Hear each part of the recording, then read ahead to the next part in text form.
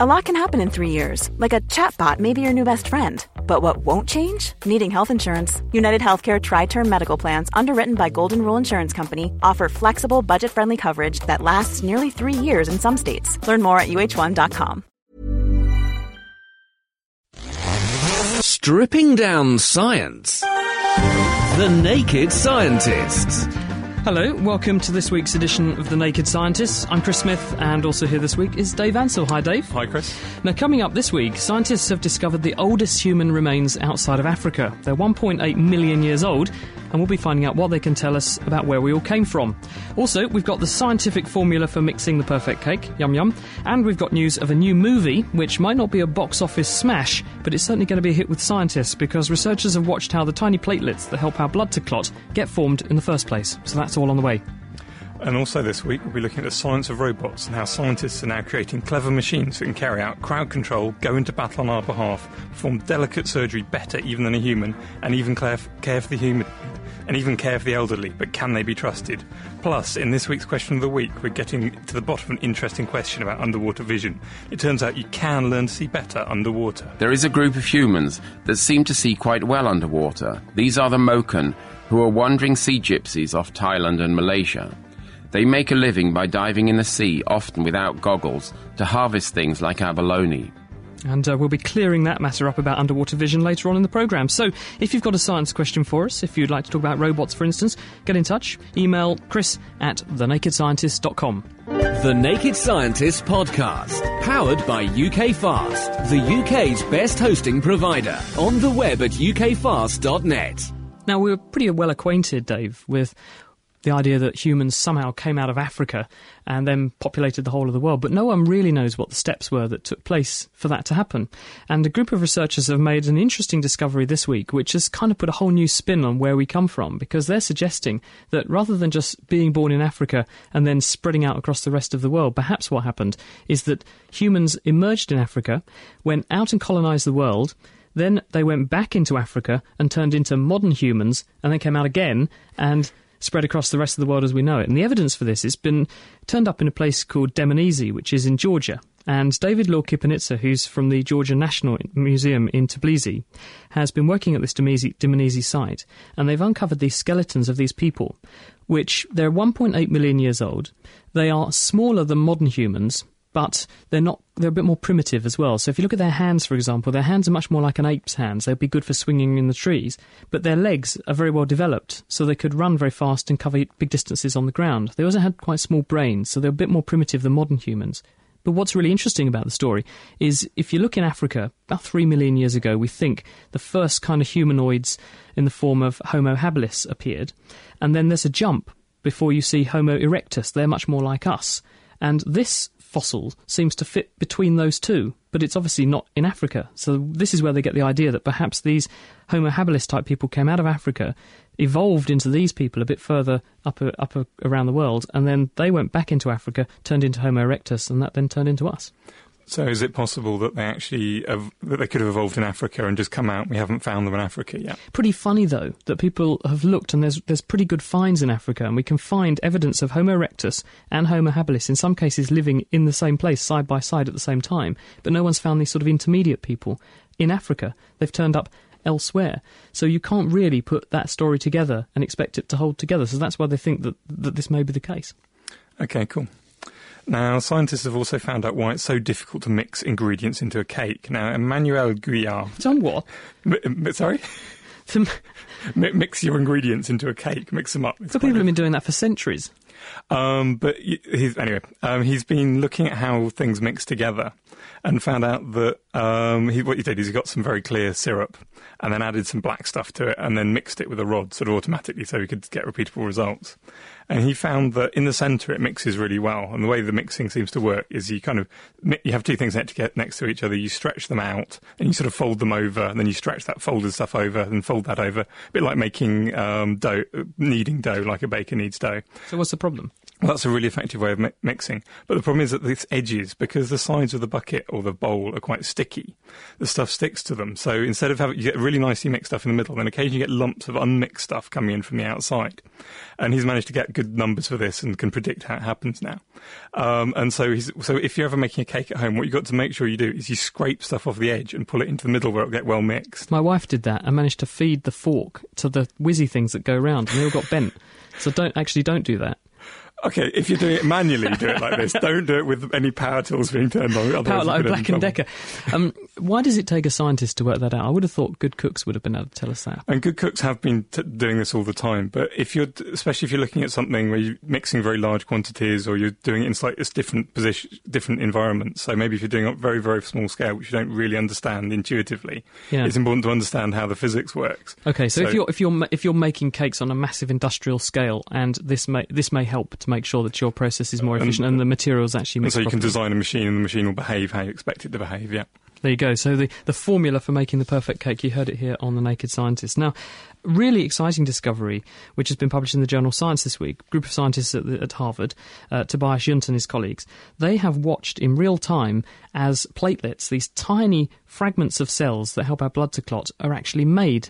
And the way they did it was by taking some mice which have been genetically programmed so that these cells in their bone marrow, called megakaryocytes, that produce these platelets, glow green or yellow under a certain kind of light produced by a microscope. And the researchers were able to watch as these cells produced these platelets and squirted them into the blood inside their bone marrow. And what the cells do is to extend these really thin fingers of cell into or through holes in the walls of blood vessels, so that the ends of the cells were dangling in the blood flow that was going through the inside of the bone marrow. And the blood flow snaps off little bits of cell surface, and those are the platelets. And they initially start off as little clumps, and then they go through the lungs, which fragments them a bit more, filters out the big lumps and turns it into lots of little ones, and you get these platelets. And no one's ever seen this before. We kind of knew that these cells made platelets. We had no idea how they got formed. So it looks like it's just the blood flow snapping off bits of cell. And why it's really important to understand this is there are lots of diseases which are caused by having too few platelets, and no one knows how to make them artificially. We have to go to human donors to get them. So understanding the process means we might be a step closer to making them artificially, and then being able to help people who don't have enough of them. So you might be able to grow the cells with a little pretend blood vessel, and then pump pretend blood round and simulate the conditions that make them in the body, so you don't have to then rely on human donors. Because whenever you rely on human donors, there are risks of things like infection, and also the tissue goes off, and it's in a limited amount. You can only have so much of it. Whereas if you make it artificially, you can make huge amounts. Brilliant. Now, scientists in Japan have discovered that thunderstorms act as massive particle accelerators. I apologise. Harifumi Tsuchiya, anyway, I'm sorry, Harifumi, of Japan's Riken Research Institute and colleagues installed a directional gamma ray detector in the nuclear power plant in Japan. And they've just picked up a 40-second burst of incredibly high-energy gamma rays. So they weren't actually looking at thunderstorms, they were looking in the power station for gamma rays? I think actually they just happened to build it by a power station because their research institute's attached to a power station. They were actually looking for these things. And a thunderstorm went off and they saw this massive burst of gamma? Yeah, these are... all the photons have got a wavelength 40 million times higher than normal visible light. They're about 10 to 40 mega electron volts of energy. They're really quite powerful. So in other words, this is like a massive X-ray coming out of the sky, which you would never normally detect in the atmosphere under normal circumstances. Right. They think what's happening is that in a thundercloud, you get really high voltages just before a lightning strike happens. And if you get a few free electrons at the top of that, they'll suddenly get attracted down through the cloud. They accelerate incredibly fast, near the speed of light, and they hit an atom or something, suddenly stop. All that energy gets converted into a gamma ray, which they're picking up. People have picked up really short, sort of millisecond bursts before. Actually, they found them when they were trying to look for gamma rays coming from space. They had a space telescope up there, and they kept finding these things coming from the Earth. They were very confused.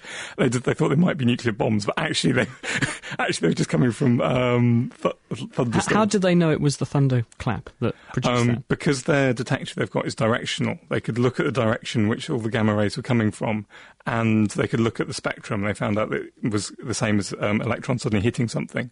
And it lined up with a thundercloud, which they could see outside, so they knew it was coming from the thunderstorm. So given that we worry about gamma rays and things like that because they are known to be capable of causing cancer, does this mean thunderstorms cause cancer? There are 2,000 thunderstorms happening all around the Earth at any snap time at the present. About 1 million lightning bolts a day. Does that mean it's causing cancer then? They think that especially the very long bursts are very, very directional, so they only hit a very small area, and there's probably not that many gamma rays, which is what's surprising is how energetic they are. So it's probably not good for you if you get hit by one, but not the end of the world, certainly. So how are they going to take this further then? And presumably they've got to go and study more thunderstorms. Yeah, I think they're probably just going to sit there and wait for more thunderstorms to come over the top of their nuclear power station with the detector and hope they'll get some more data. Intriguing. Well, to finish up, a really interesting study now, because thunderstorms have been linked to producing various things in the atmosphere which could make your allergies worse. They can certainly also contribute to pollution, and that's because they can produce oxides of nitrogen. They're also quite good for fertilising plants in that respect. But no one's really ever understood the link that happens between days when you have a bad air day, as opposed to a bad hair day, and why people on bad air days get high levels of heart attacks and strokes. People have thought that blood seems to be stickier and clot more readily, but why should that happen? Well, now a group of researchers who are at Northwestern University in Illinois, it's Gökhan Mutlu and his team, have sussed it out. And they were looking at mice to which they fed particulates, so things like what come out of a diesel engine. And they got the mice to breathe this in, and they took some blood samples and found that the levels of various components of the blood that are responsible for making blood clots shot up. So factor 2, factor 8, factor 10, and also a component called fibrinogen went up. So then they tested the same particulates on a group of genetically modified mice that lacked a chemical in the blood called IL-6. And this is an immune signalling hormone. It just is produced by immune cells to create an immune response. And in these mice that didn't have this hormone, they were totally unresponsive to the pollution. Their blood didn't get any thicker. So they thought, well, this must be important. So then they took some more normal mice and they wondered whether it's alveolar macrophages, cells that eat rubbish that we breathe in and mop up rubbish in the bottom of the lungs. They clean the lungs. They wondered if those cells were what was producing this. So they gave the mice a drug called clodronate, which gets rid of these macrophages. And they, too, did not respond to the particulate pollution. So what they think is going on is when we breathe in particles from, say, diesel engines and things, it goes into the lungs, it goes into these cells called macrophages, which squirt out this IL-6 because they get activated by the pollution. They're trying to engulf it, and in the process of trying to engulf it, they get activated. The IL-6 goes into the bloodstream, and it increases the levels of these clotting factors. Why would the white blood cells want to increase the amount of clotting factors when they're eating a load of stuff? Well, I was thinking about this, and I'm wondering if you've got a bacterial infection or something going on, perhaps the immune system thinks if it's being attacked, perhaps there are going to be microorganisms squirting out cocktails of things that make holes in blood vessels, and they might make your blood clot. They might make you bleed, or bleed into your tissues. So this is a protective way of making blood clots to plug up holes that microbes might make in blood vessels, and therefore contain microbes to a place in the part of the body where the immune system can more readily get a handle on them. So it might be that the body is mistaking the pollution for microbial attack. Cool. Sorting out the sparks from the quarks. The Naked Scientists. For more information, get online at nakedscientists.com. It's The Naked Scientists with Dr. Chris and Dr. Dave. We have a robot extravaganza in store for you this week, where in a short while we'll be talking about robots, where they came from, how they developed, how we use them, how they can go into battle on our behalf, and also how we can make them intelligent, free-thinking machines. But may they also be machines with murderous intent? Well, we'll be finding out later. But first, Dave, you were talking about lightning. Here's a sort of lightning on a miniature scale. Question from Sharon. She's in Australia. I recently put a cast-iron Le Creuset pot in my microwave. It's got expensive cooking culinary taste. They're nice pots, aren't they, Le Creuset? It was in there for 20 seconds and it flashed. Nothing cracked, but there was a burning smell. My question is, why? And could that have contaminated the food in the pot? So who have you poisoned, Sharon? I guess Le Creuset pots, they're cast iron. They've got a cast iron lid as well.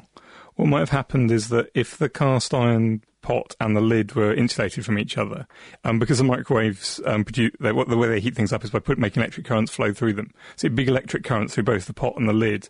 And if somewhere you get a large enough voltage between the pot and the lid to cause a spark, you get a spark between the pot and the lid, and that will probably make the flash, and it might damage some of the enamel on the surface. Do you think it makes it really, really hot? And maybe splinters off some of the enamel and vaporise. You might vaporise some of the enamel. I don't know what they put in the enamel. Yeah. Do you think it would have been toxic? Because she's obviously worried about being sued, having fed someone out of that pot. I mean, it's probably not going to taste very nice. I doubt they put anything too poisonous in enamels on cookware in case you kind of scrub them and you end up eating bits. So I wouldn't worry too much. It's going to be very low quantities. But I wouldn't eat lots of it out of preference, personally. Also got a question here from Kieran in Dublin. He says he loves the show and he listens to podcasts every week, which is great. His daughter came home from school recently to announce that she had learnt at school that day that you could get wetter running through a rain shower than walking. How can this be? I think actually this is a really good question that we should say to what do you think at home? If you're out in the rain, should you walk calmly through the rain? And alternatively, if you haven't got an umbrella, of course. Or should you sprint through the rain, which will make you wetter? How do you stay dry? Email chris@thenakedscientist.com if you have a solution. What's the best way to get home in the rain and stay driest? To answer Kieran's question. Now, we are talking about robots and robotics this week, and our first guest is Noel Sharkey. He's Professor of Artificial Intelligence and Robotics at Sheffield University. He's been studying robots for years, he says, so who better to ask him about how close we really are to seeing in real life what we have in the movies. Hello, Noel. Hello, Chris. How are you doing? Thank you for joining us on The Naked Scientist.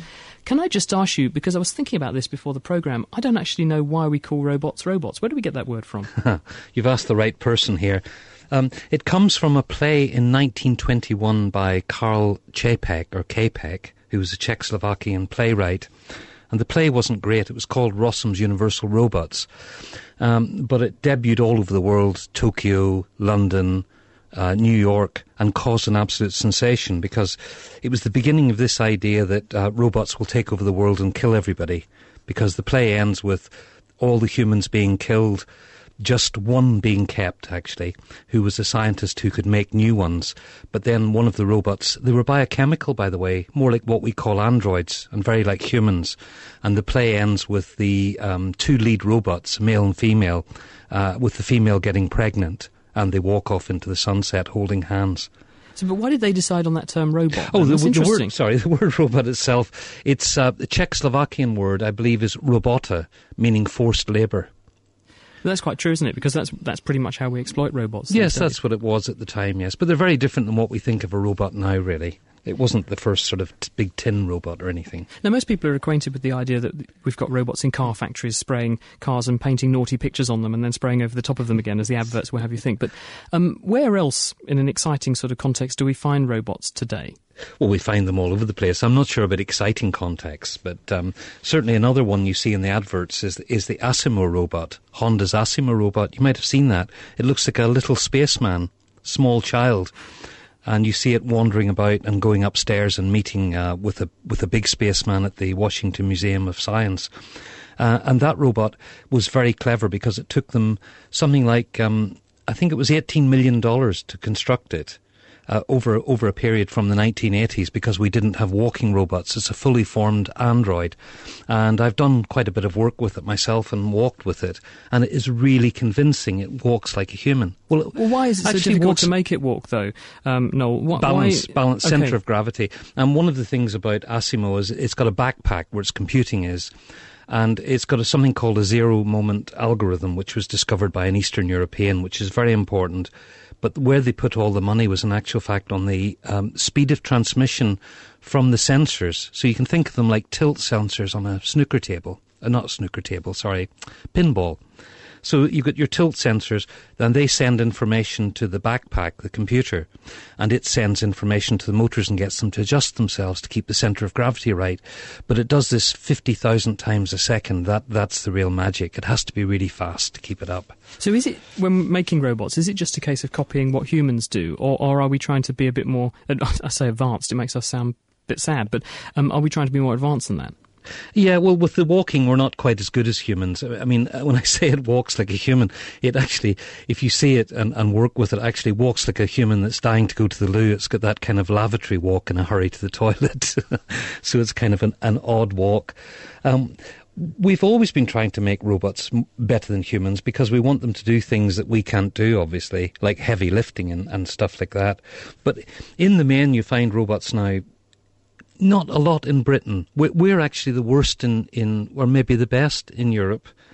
We have less robots than anywhere else in the workplace. I mean, in Japan, for instance, there are a vast number of robots doing floor cleaning, pool cleaning, window cleaning, all kinds of cleaning.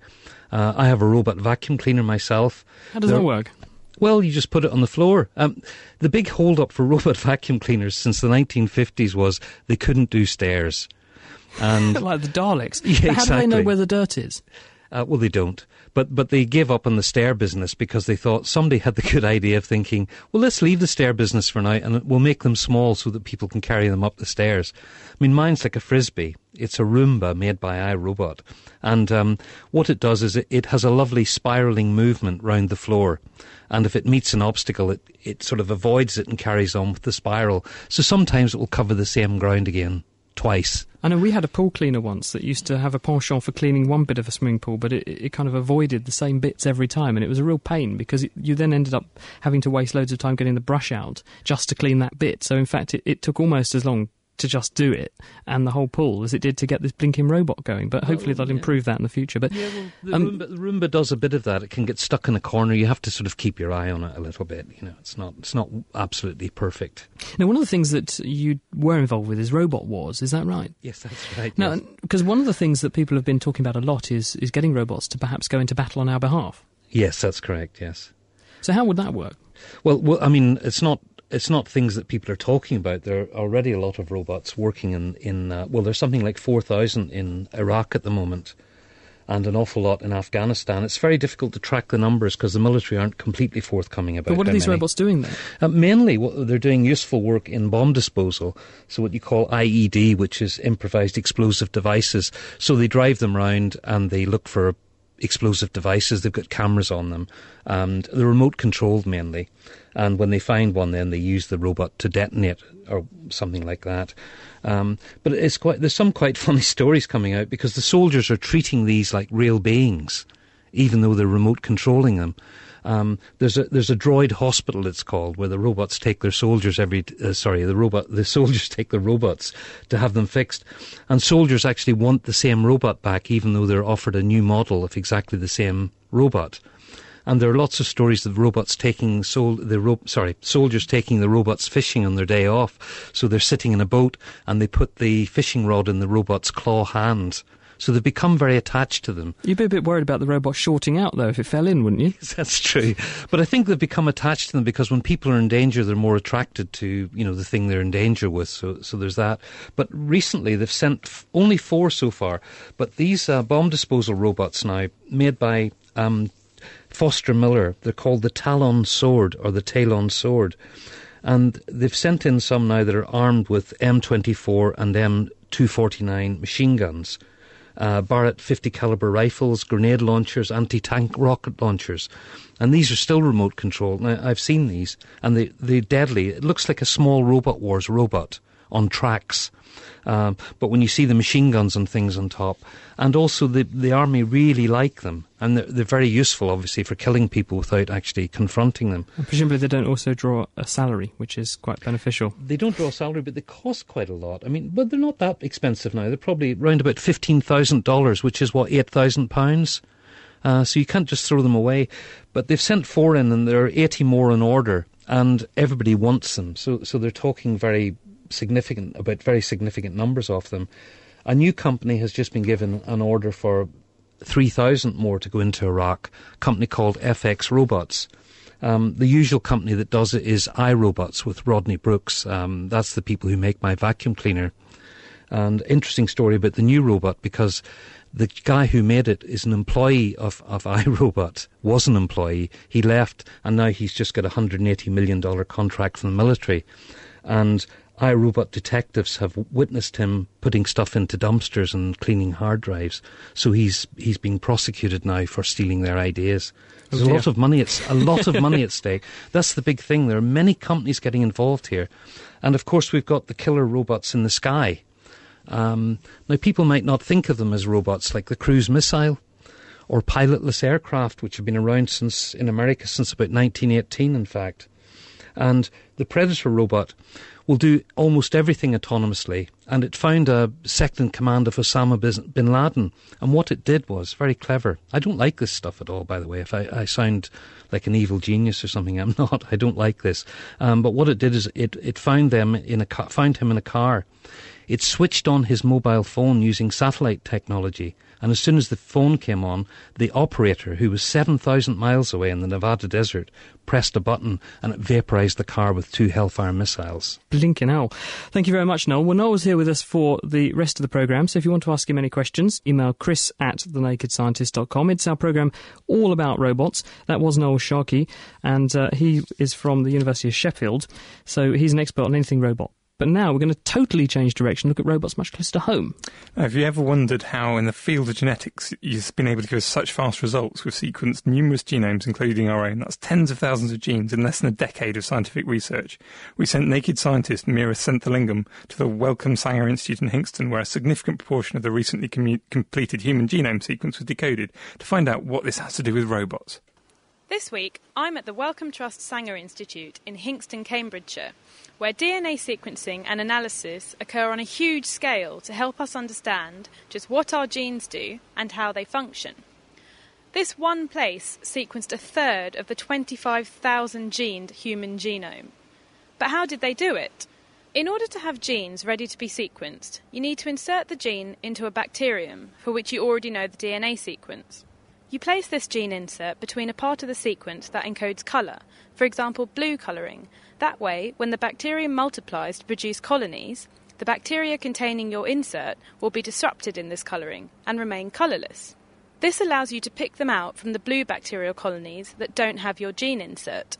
So you then pick out your colonies, break open the cells of the bacteria, extract the DNA, and load it onto the machines to be sequenced. But as smooth as that sounds, the stages, such as picking the colonies, can be tedious and time-consuming, and can also differ depending on the opinion of the people choosing the colonies. The solution? Get a robot to do this for you. The robots that pick colonies are basically a big box in which there's a tray at the bottom to put lots of Petri dishes in, and a robotic arm that hangs down from the top and seems to slide around. But how on earth does this box actually pick specific colonies of bacteria? I'm off to meet Sarah Sims, who's going to fill me in on just how these robots do their job. Well, there's a camera that looks at each of the Petri dishes, which have got colonies on them, and it can see the colonies. It's been programmed to look at a certain size of colony, whether it's a single colony, and what colour it is, because there are 2 types of colony on there. There's a colony with an insert and one without an insert, and the one without an insert is blue. And the robot's able to identify that and doesn't pick blue colonies, just picks the colonies that have the insert. Just in the time that I've been in here now, how many colonies would you say have been picked? Well, it picks about 2,000 colonies an hour. Before robots, we used to pick about 800 colonies compared to 2,000. That's a really big difference. Yes, it is. It's made a huge difference with the amount of throughput we can do. So, I mean, I know that when it comes to kind of picking colonies and things like that, you need really sterile conditions because it's so easy for things to get contaminated. How is that managed with robots? Well, the room that we're in is in sterile conditions with the air filtered. And also the robots are enclosed in a glass box, which helps to prevent any air getting in to contaminate things. I don't think I need to say that surely you're very happy about the introduction of robots. Yes, with the numbers that we have to produce, we wouldn't be able to do it without an awful lot more people and an awful lot more lab space.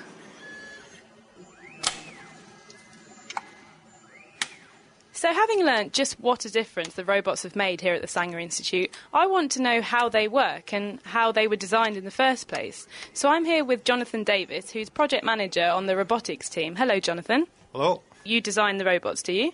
Yes, we look at what the people in the labs want to do, and then we try and design a robot that'll cope with the tasks that they want to perform. Did you design, say, the colony picking one or the pipetting ones, which I've happened to see this morning? Yes, they were designed by this group. What was actually involved in coming up with the designs for those robots? There was quite a lot of work to do with camera imaging and looking at colonies.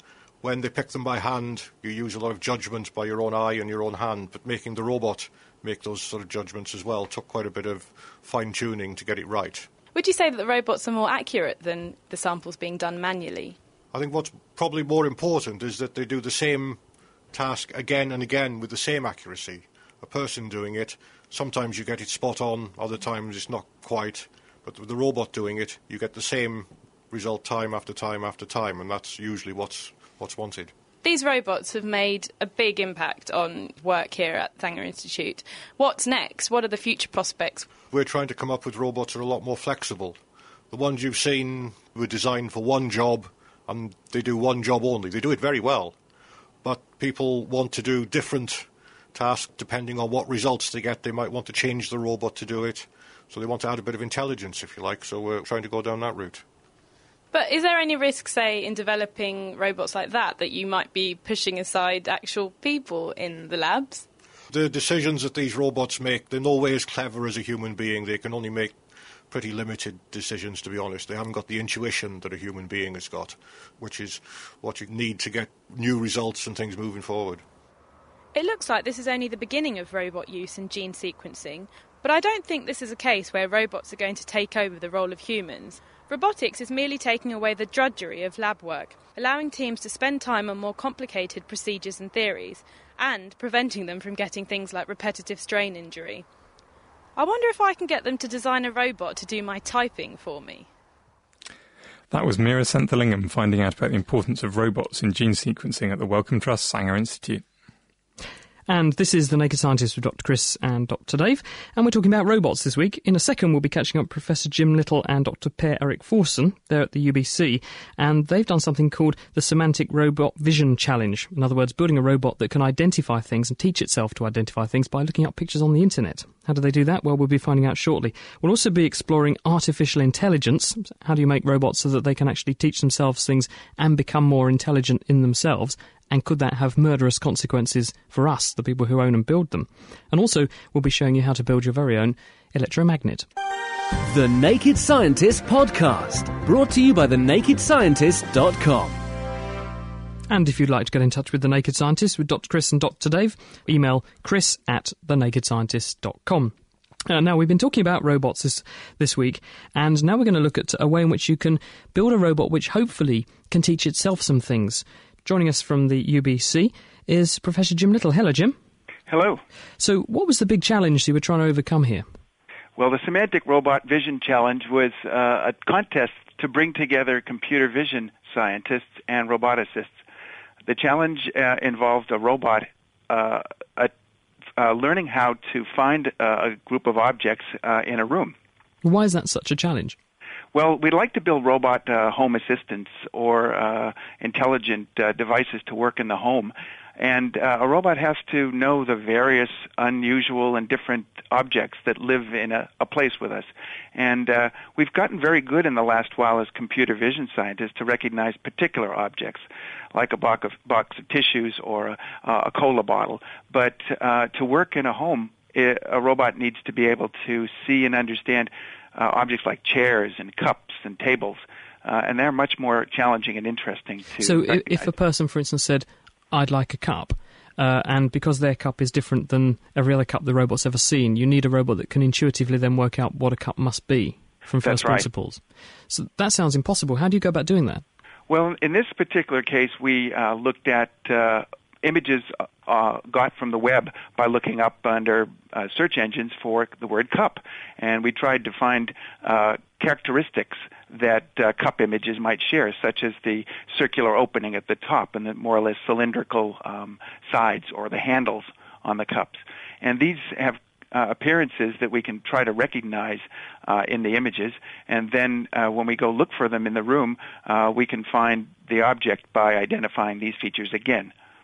So it's just going on to, say, Google and trawling through images that it sees of things fitting the tag cup and then deciding that must be what a cup looks like. So how does it decode the picture to work out what the salient parts are? How does it attach the same amount of importance to, say, the hole in the top and the handle as the shape?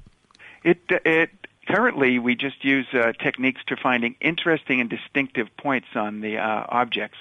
Others, groups, not ours, work more on the shape of the boundary of the objects.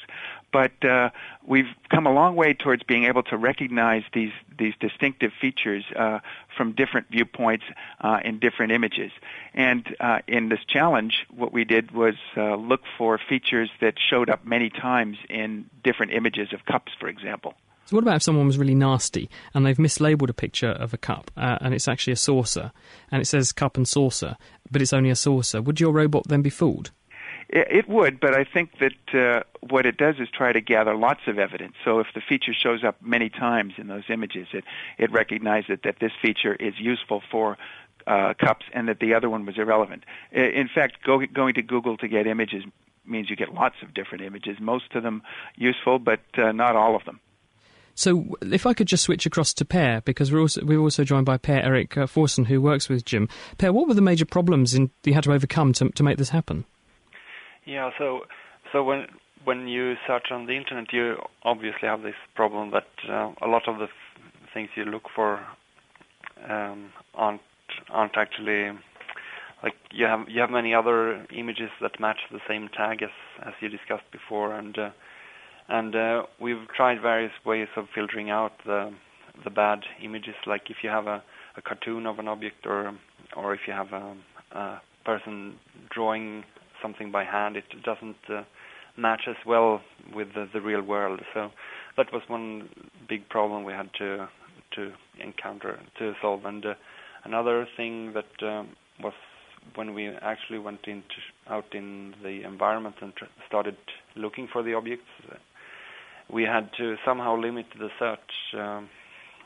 So we had our robot being interest-driven, and the problem with the particular environment we were at in the competition was that it had many interesting things. So the robot looked at other things than the objects, and how that was also a problem we had to tackle.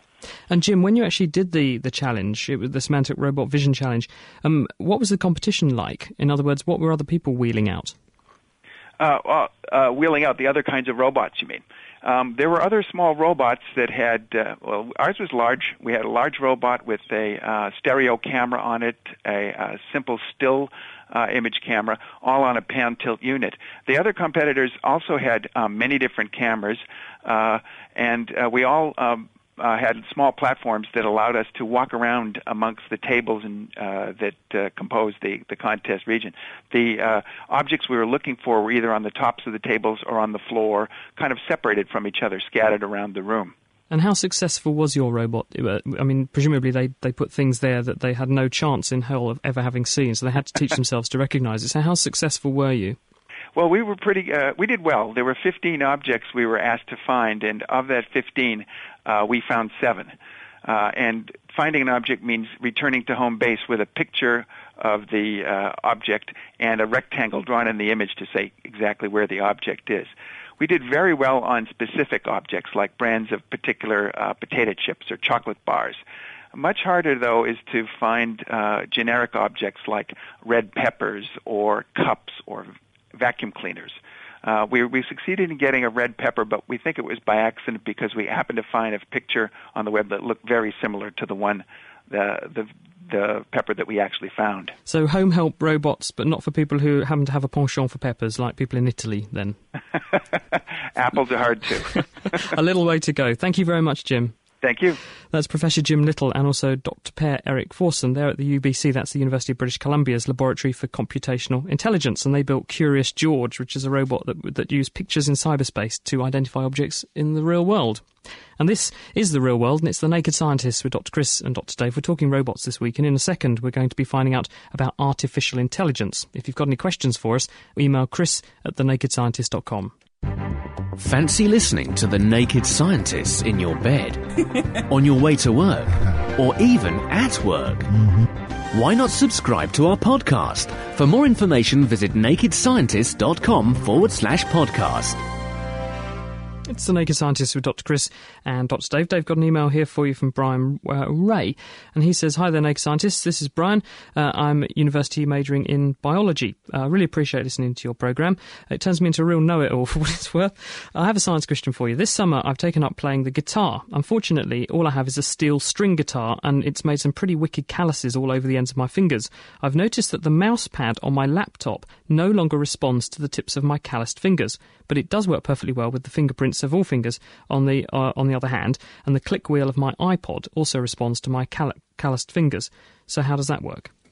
I think the way that the trackpads on laptops work is that they have 2 sets of wires one running horizontally and one running vertically. And then they look at what's called the capacitance between the two of them. So if you make a voltage in one of them, how much that voltage is picked up in the other one. And if you put your finger near it, that changes quite considerably.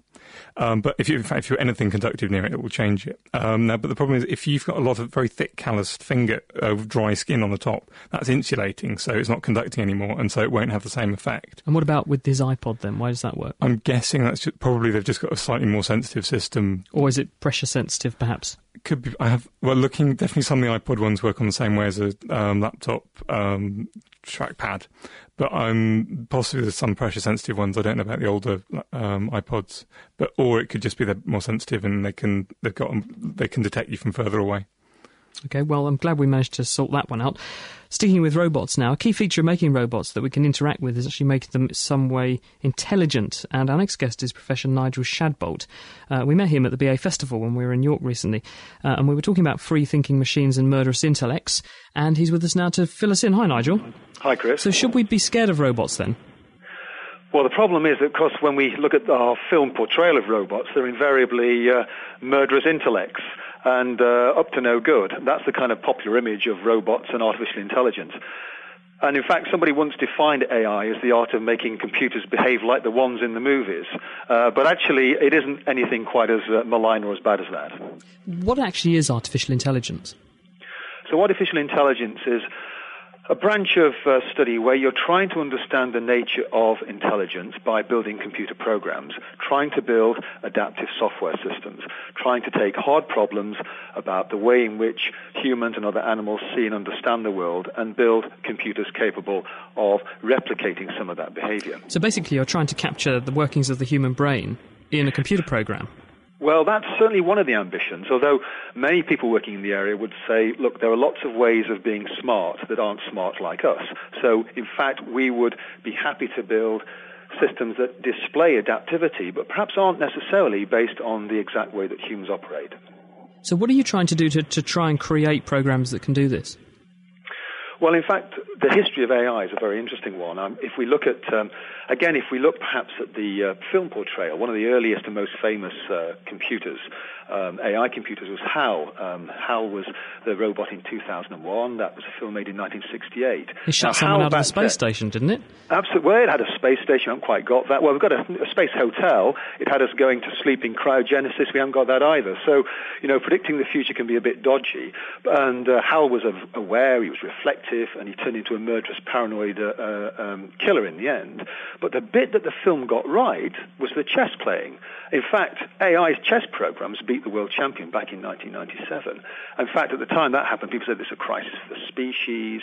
But actually what it showed us was that huge increases in computing power plus a little knowledge and insight can really tackle very challenging programs and problems indeed. So what are the big things that people are working on now, people are trying to crack in order to develop better robots?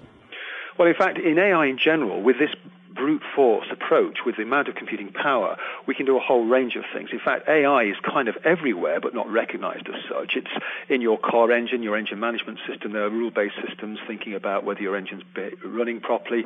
In your washing machines, getting the spin cycle right, translating languages in your Google search. So this is machines actually. AI. Sorry, I was just going to say, Nigel. So this is machines actually watching what's happening and reacting to what's changing and learning from their experiences, so they do the right thing the next time.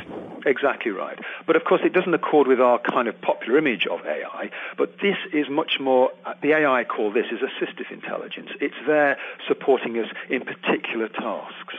What we haven't got are these general purpose robots able to reflect across a whole range of problems. And in fact, the person who was talking about the Semantic Vision Robot Challenge was making exactly that point. It's hard to build programs that operate routinely across many, many problem areas.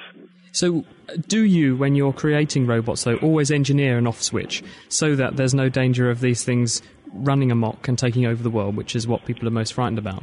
Well, indeed, if you look at the kind of commercialization of robotics, there's a company in the States, iRobot, that manufactures simple house cleaning robots. It'll trundle around, particularly good in big open American homes, trundle around hoovering up the debris or cleaning the bottom of the pool.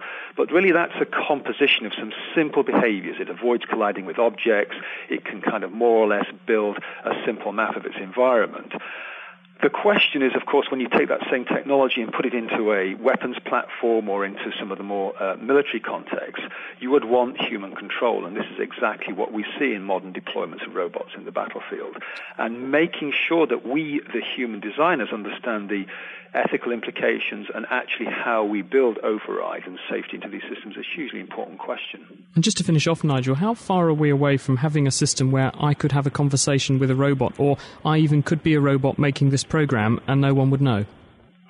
Well, this is a famous Turing test. Alan Turing, a great computer scientist, actually helped crack the codes in the Second World War using computing techniques. He was hugely interested in AI, and he said that if we ever got to that stage, effectively we'd have built an artificial intelligence. But there are many situations where programs can do a good job of emulating a human, but not across the whole range of behavior. And the great thing, of course, about human beings is we're able to anticipate the unexpected, the kind of snags that crop up in making a show just like this. So I would think the job is safe for a little while yet. Oh, well, that's a relief then. Thank you very much to Nigel Shadbolt, who is president of the British Computer Society and from the University of Southampton. Thanks, Nigel. Thank you. This is The Naked Scientist with Dr. Chris and Dr. Dave. Time now to go over to Diana O'Carroll, diving into this week's question. Hello and welcome to Question of the Week with me, Diana O'Carroll. This week we're looking into the abyss with multimedia eyes. Hi, my name is Doug England. I'm a graduate student at Stanford University in the United States. Some animals, such as amphibians or seabirds, need to see above and below water. My question is, how do they do it? How do their eyes work in air and in water? Why can't humans focus below water when other animals can? Professor Ron Douglas came up with the answer. It is true that amphibious animals such as ducks, seals and turtles can see well in both air and water. For humans, however, the world becomes all blurred as soon as we stick our heads under the water. This is because in animals such as ourselves that live in air, two parts of the eye focus light, the lens within the eye and the cornea, which is a transparent window at the front. Of these, in humans, the cornea does about 3/4 of the focusing because there is a large difference in refractive index between the air and the cornea. The lens in our eyes is relatively flat and is mainly responsible for fine focusing of the image as we look at things at different distances by slightly changing its shape, becoming fatter as we look at closer objects. Our world becomes blurred underwater because water and the cornea have very similar refractive indices, so the cornea no longer focuses light. We therefore become very long-sighted underwater, as our lens is not optically strong enough to focus the light. What something like a duck does, therefore, is when it is in air, it has the same basic eyes that we do, with a cornea that focuses most of the light and a flattish lens. When it goes underwater, however, when the cornea no longer focuses light, it pushes its soft lens against a quite hard iris, and part of the lens bulges through the pupil, forming a sort of nipple on the front surface of the lens. This acts as a very powerful lens and allows the animal to see underwater when the cornea isn't working as an optical surface. This allows diving birds, for example, to both successfully hunt for fish underwater and to catch the bread you throw at them on the surface. The cornea in our eyes and water have the same refractive index. That's a sort of measurement to describe how fast light travels through different gloopinesses of transparent stuff. The thicker the medium, the slower light will travel. Light will also bend every time it slows down, and this property is what the human eye uses in air to focus light inside the eyeball. Underwater, however, the cornea is almost useless, as it no longer causes light to slow down and therefore bend. To compensate for this, we'd need a fatter lens or some other way of focusing the light where we want it inside the eye, like these guys. Interestingly, there is a group of humans that seem to see quite well underwater. These are the Moken, who are wandering sea gypsies inhabiting the coastal regions off Thailand and Malaysia. They make a living by diving in the sea, often without goggles, to harvest things like abalone. It turns out that when you compare their ability to see detail underwater to a similar group of Europeans, the Moken do much better. Any camera enthusiast will tell you that if you want to see a large range of distances in focus, in other words to have a large depth of field, you close down the aperture of the camera. So when the Moken go underwater, what they have learned to do is to close down their pupil, giving them a large depth of field and compensating to some extent for the long-sightedness induced by losing the cornea as an optical surface underwater. Interestingly, given time, European children can learn to do this as well. So it looks like we can learn to see underwater after all. Just don't try it in a soapy bath. Now from looking into the watery depths to listening to it. I'm Pia from Canberra in Australia, and I've been wondering for a long time, why is it when you put a shell from the ocean up to your ear that it sounds like the ocean inside the shell? And we're sniffing out the answer to this one. This is Ellen Kirkendall in Oklahoma City, Oklahoma. I want to know if humans have a functioning Jacobson's organ. I've heard several different opinions on this matter. Do you have any thoughts as to how the big drink fits into a small shell? And do you know if we can smell what sex people are? Drop your questions and answers to me at questionoftheweek@thenakedscientist.com. That's all for now. Back to the studio. Well, I didn't know I may be able to train my eyes to see underwater, but do you know why you can hear the sea in a shell, or if we have a Jacobson's organ, the organ which reads a smell? Let us know by emailing questionoftheweek@nakedscientist.com. Thanks, Dave.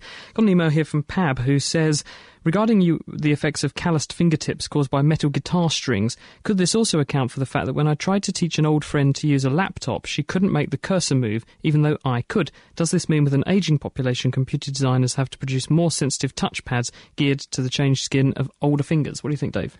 I thought as you get older, your skin gets thinner rather than thicker, unless she's just not doing anything, so the skin's building up. Maybe she's a guitar metalhead, she's got really thick callous fingers, I don't know. I don't know. Don't make assumptions. We don't know, is the answer. I would have thought, as Dave does, Dave says, that skin being thinner as you get older should work a bit better in terms of picking up things on the touchpad. So, does anyone know? Let us know if you have any thoughts on that. Chris at thenakedscientist.com. Now, for this week's Kitchen Science, Ben and Dave have been out to show us how some of the most complicated moving robot pieces rely on a very simple bit of science to get them moving. Welcome to this week's Kitchen Science. Today, I've come to Dave Ansell's garage, which is where all of the ideas for Kitchen Science come from. And speaking of experiment ideas, Dave, what are we doing today? We're going to be trying to turn a nail into a magnet. What have nails and magnets got to do with robots? One of the most common ways that robots move is using electric motors. And electric motors are entirely dependent on something called an electromagnet, which we're going to build later. Is this something people can do at home? Yeah, it should be no problem to do it at home. All you need is a fairly long piece of wire, maybe a metre or metre and a half of thin wire, thinner than the stuff you'd use to wire a house with, a fairly large battery like a C-cell or a D-cell, and a nail, ideally 4 or 6 inches long. The first thing you want to do is take the wire and wrap it round and round and round and round and round the nail and leave 5 or 6 inches over at each end. Okay, so I now have a 6-inch iron nail, and around that I've wrapped some copper wire 20 or 30 times. What's the next stage to make this into a magnet? So we need to get electricity into this wire, so we need to strip the end centimetre or so of each end of the wire, maybe using a knife or a pair of scissors. Take the battery and touch one end of the wire to one end of the battery and the other end to the other end of the battery and put the nail near something it could pick up. Just to prove that that nail isn't already magnetic, what happens if you just try and pick up some paper clips with the nail? It's not actually doing very much. It's just moving the paper clips around. It's not very magnetic at all. If we pass a current through it, it's picking up a good 20 or 30 paper clips all at once. If I let go, they drop off. That was really good. It actually picked up a handful of paper clips, but then as soon as you took the wire off the battery, they all fell off again. Electricity and magnetism are actually very closely interlinked. They're actually aspects of the same force. And if you put an electric current through a wire, it turns into a magnet. So why can't we just pick up the paper clips with a length of wire? You could, if you put enough current through that wire. The problem is that current will be absolutely enormous, and it's not practical. So what you can do instead is get lots and lots of small pieces of wire with a small current running through them all close together. And the best way to do that is in a coil. Then what do we need the nail for? Well, actually, just using the wire, that would still be quite a weak magnet. The interesting thing about iron is that inside it's got lots of little tiny permanent magnets. And if you put them inside a magnetic field produced by our coils, they all line up. So that adds to the magnetic effect and makes everything stronger. What are the tiny magnets? On a tiny scale, they're actually electrons orbiting the nucleus in the iron atoms. And because on average more of them are orbiting in one direction than the other, they actually make little tiny electromagnets.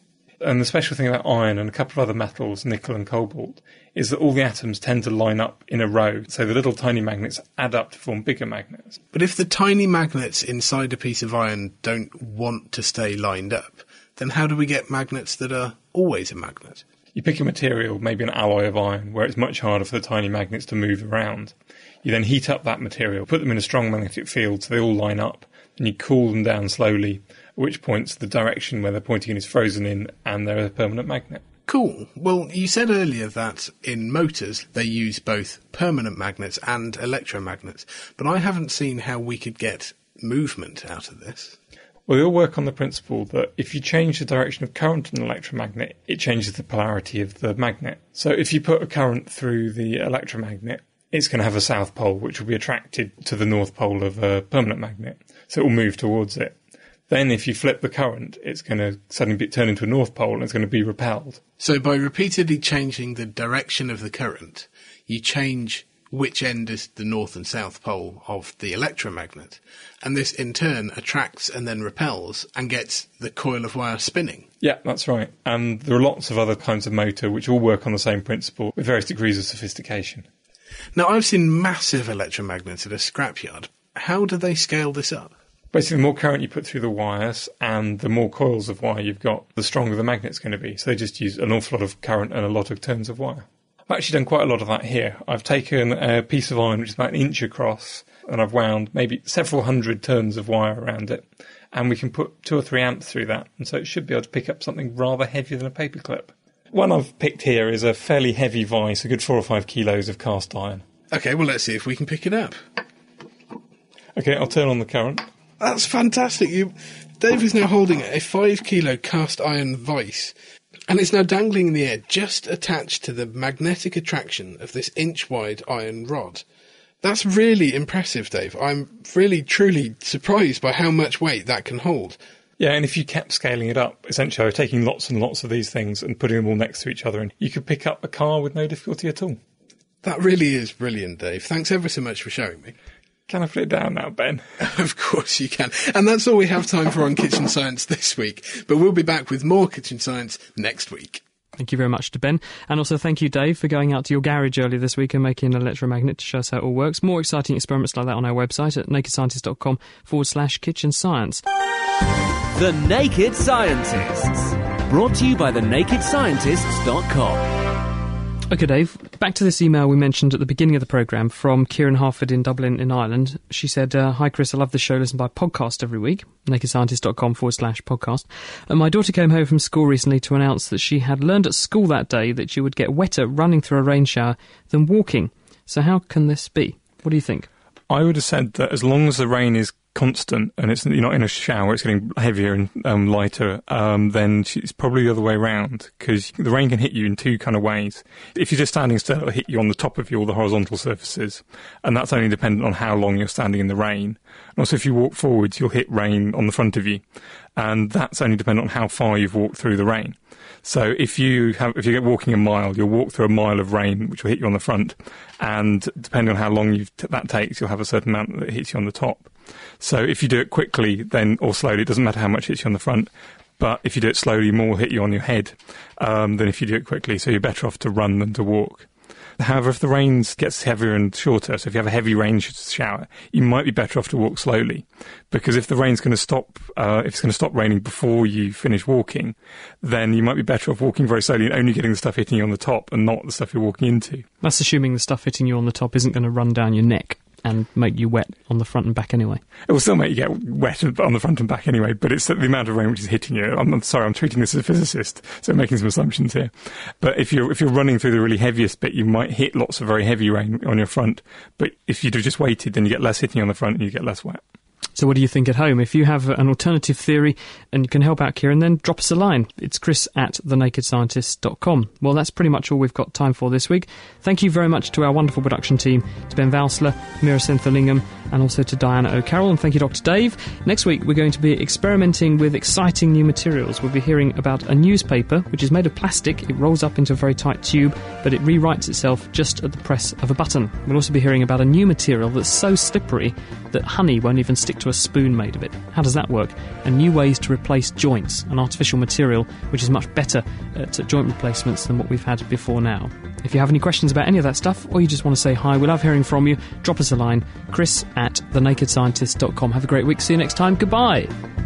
The Naked Scientists are sponsored by the Wellcome Trust, the EPSRC and UK Fast. For more information, look us up online at nakedscientists.com. thinking about your next career move in research and development? Then it's time to make your move to the UK. The nation that's investing £20 billion in R&D over the next 2 years. The nation that's home to 4 of the world's top research universities. The nation where great talent comes together. Visit gov.uk/great talent to see how you can work, live and move to the UK.